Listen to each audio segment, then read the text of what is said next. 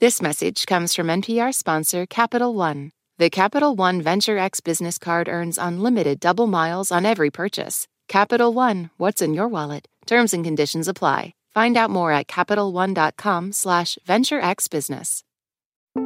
You're listening to Shortwave from NPR. Back in grade school, when we learned about the solar system and made those models of all the planets going around the sun, there was one planet that always got the class snickering. You know what I'm talking about. It's Uranus. Even grown-ups make fun of Uranus. That's NPR science correspondent Nell Greenfield-Boyce. Hey, Aaron. This is the first time I've been with you on Shortwave. I'm so glad to talk to you. It is totally a pleasure. Thank you for coming and joining us. So, Nell, some people call Uranus Uranus. Both are acceptable, but really, is Uranus any better? No. I mean, to me, it's a cop-out and a futile attempt at some kind of dignity here. We just have to get used to saying Uranus. Uranus. We have to embrace it because we are going to be saying Uranus a lot in the coming years. Or at least you are, right? Since you're covering science and NASA. It's my understanding that Uranus will be the target of a major flagship mission for NASA. It's looking that way, yeah, because that planet just topped a kind of special scientific wish list that planetary scientists draw up once every decade to sort of tell NASA what their priorities are. And does NASA usually listen to their recommendations? Yeah, absolutely. It's highly influential. I mean, the top items on the last wish list, the one put together back in 2011, are in the works right now at NASA. I mean, that's a mission to bring home some rock samples from Mars and another to visit a moon of Jupiter that has an ocean of water beneath an icy surface. I like the sound of that. So today on the show, we're going to talk about the future of planetary science, how planetary scientists draw up their wish lists, and where they think NASA should go, in addition to Uranus. I'm Aaron Scott, and this is Shortwave, the daily science planetcast from NPR.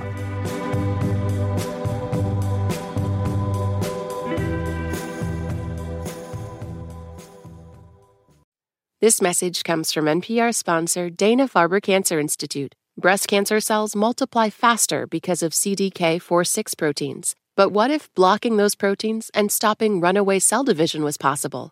Dana-Farber scientists laid the foundation for CDK4/6 inhibitors, new drugs that are increasing the survival rate for many advanced breast cancers. Dana-Farber's momentum of discovery keeps finding new ways to outmaneuver cancer. More at danafarber.org/everywhere. So, Nell, you were saying these wish lists come around once every decade. So how on earth do planetary scientists get together and come to some kind of consensus on where NASA should go? They'd obviously like to go everywhere, right? The solar system is huge. There's lots of cool planets and moons, but money is finite.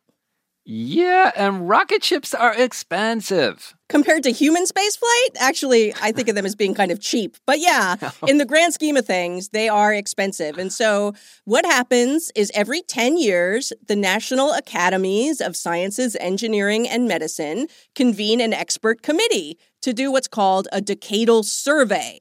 And so they read hundreds of papers and proposals, and they assess the state of the science.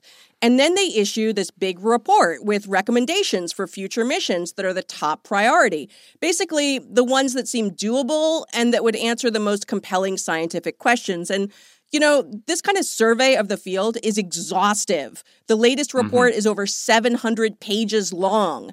And for the world of planetary science, this is a huge, huge deal because it sets the stage for where NASA will be focused in the years and decades to come. So this time, the big winner was Uranus. Yep, that's the headline. I gotta admit, Nell, I don't actually know a lot about Uranus beyond what I learned in middle school. It's the seventh planet from our sun. It's a lovely shade of blue.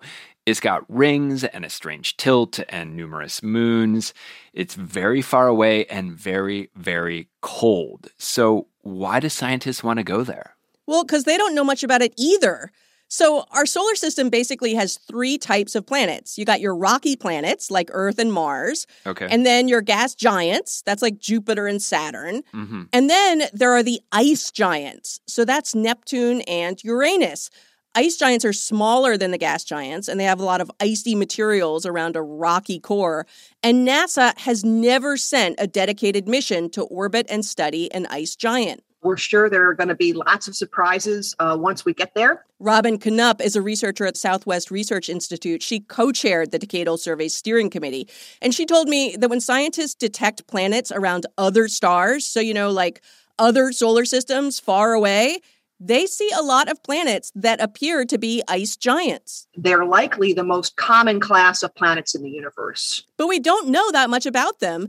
And that's why the committee was like, let's go see one of the two that's in our own backyard. Yeah, what's the closest we've actually ever gotten to Uranus? The only spacecraft to even come close was NASA's Voyager 2 mission. That was in 1986, but it was still pretty far away. It was like within, about 50,000 miles. So this mission that the scientists want to see would both orbit Uranus and send down a probe. The jokes write themselves. Indeed. And, as you said, we're going to be in for decades and years of this because if NASA goes along with this recommendation, a spacecraft would launch like in the early 2030s.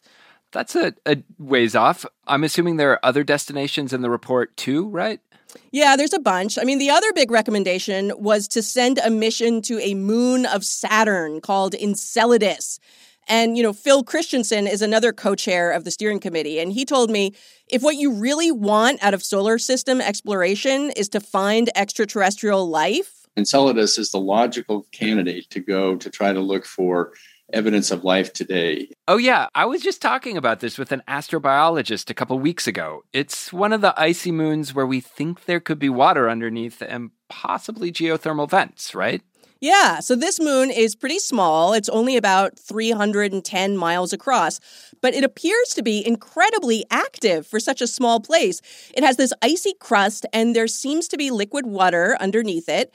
And then, giant geysers. There's giant geysers that shoot water vapor from that ocean out into space. And the Cassini mission to Saturn found that there seems to be simple organic materials there.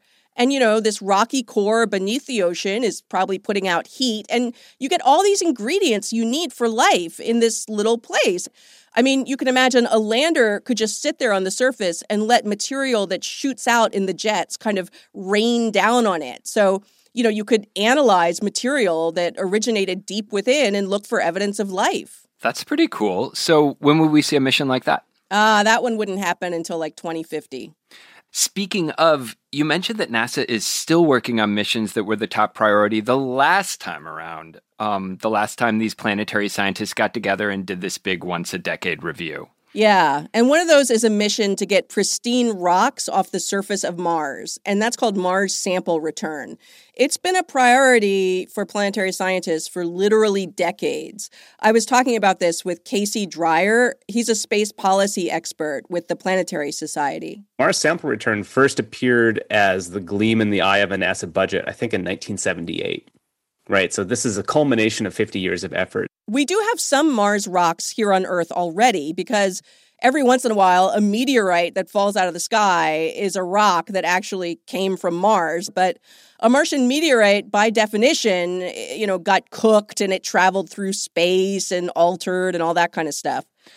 So what scientists want is like an unaltered rock, like they were there and picked it up with their own hands. Exactly. One that they could bring to a lab and run all kinds of tests looking for any evidence of life, past life, present life even. Yeah, now this sounds like the plot to some sci-fi film where some Martian germ wipes out all life on Earth. Believe me, that kind of thing is a big part of this mission's planning. I mean, you want zero contamination of Earth and zero contamination of the Mars samples.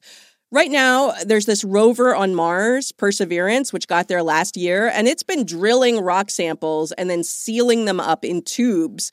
And NASA is working on a plan to retrieve those in collaboration with the European Space Agency. The hope is that this effort would launch in 2028 and bring samples home in the early 2030s. This sounds super cool, and finally something that's not that far away. Yeah, and planetary scientists really hope it will stick to that schedule because any delays might mean cost overruns, and this mission is already super expensive. Casey Dreyer spends a lot of time analyzing NASA's budget, and he told me Right now, funding for planetary science is at record high levels, but the whole field is eyeing the rising costs of Mars sample return. And he says costs are also rising for another big mission in the works, a probe called the Europa Clipper. It's going to be sent to a moon of Jupiter that, again, has a liquid water ocean under an icy crust. This is yet another intriguing place to look for life.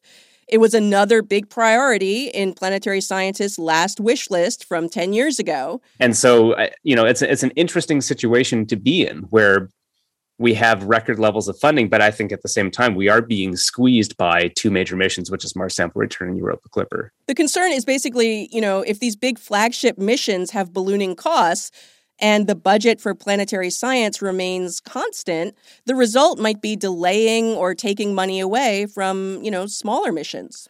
And there are smaller missions, right? I mean, we've been talking about Uranus and the Mars Sample Return, which are these really big, expensive missions.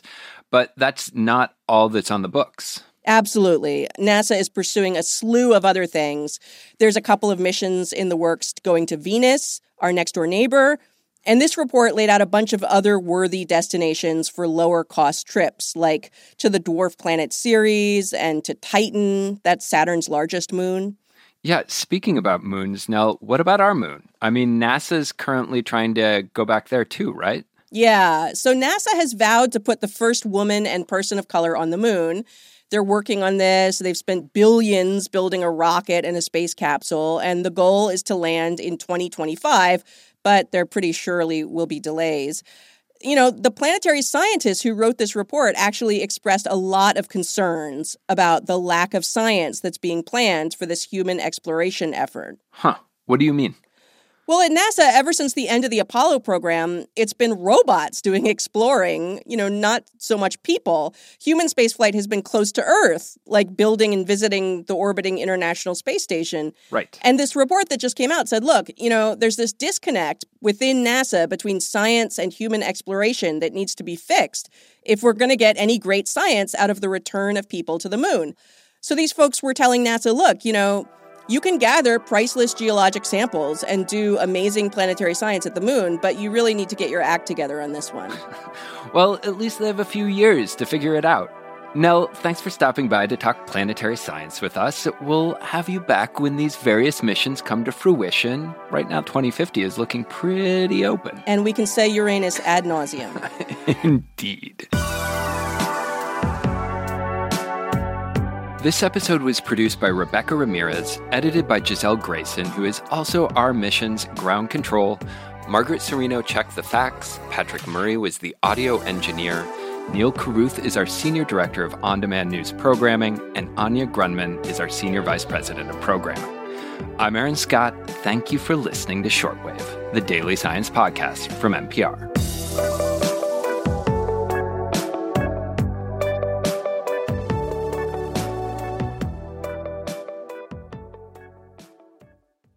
This message comes from NPR sponsor ShipBob.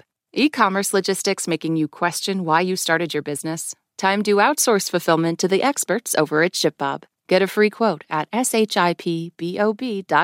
ShipBob. History is intriguing, but unlike the present, it can feel far off. On NPR's Throughline, we bring it back to life. I will toss you in the air like a lion. I will leave no one alive in your realm. Go inside the stories from then that shape the world we live in now. Find NPR's Throughline wherever you get your podcasts.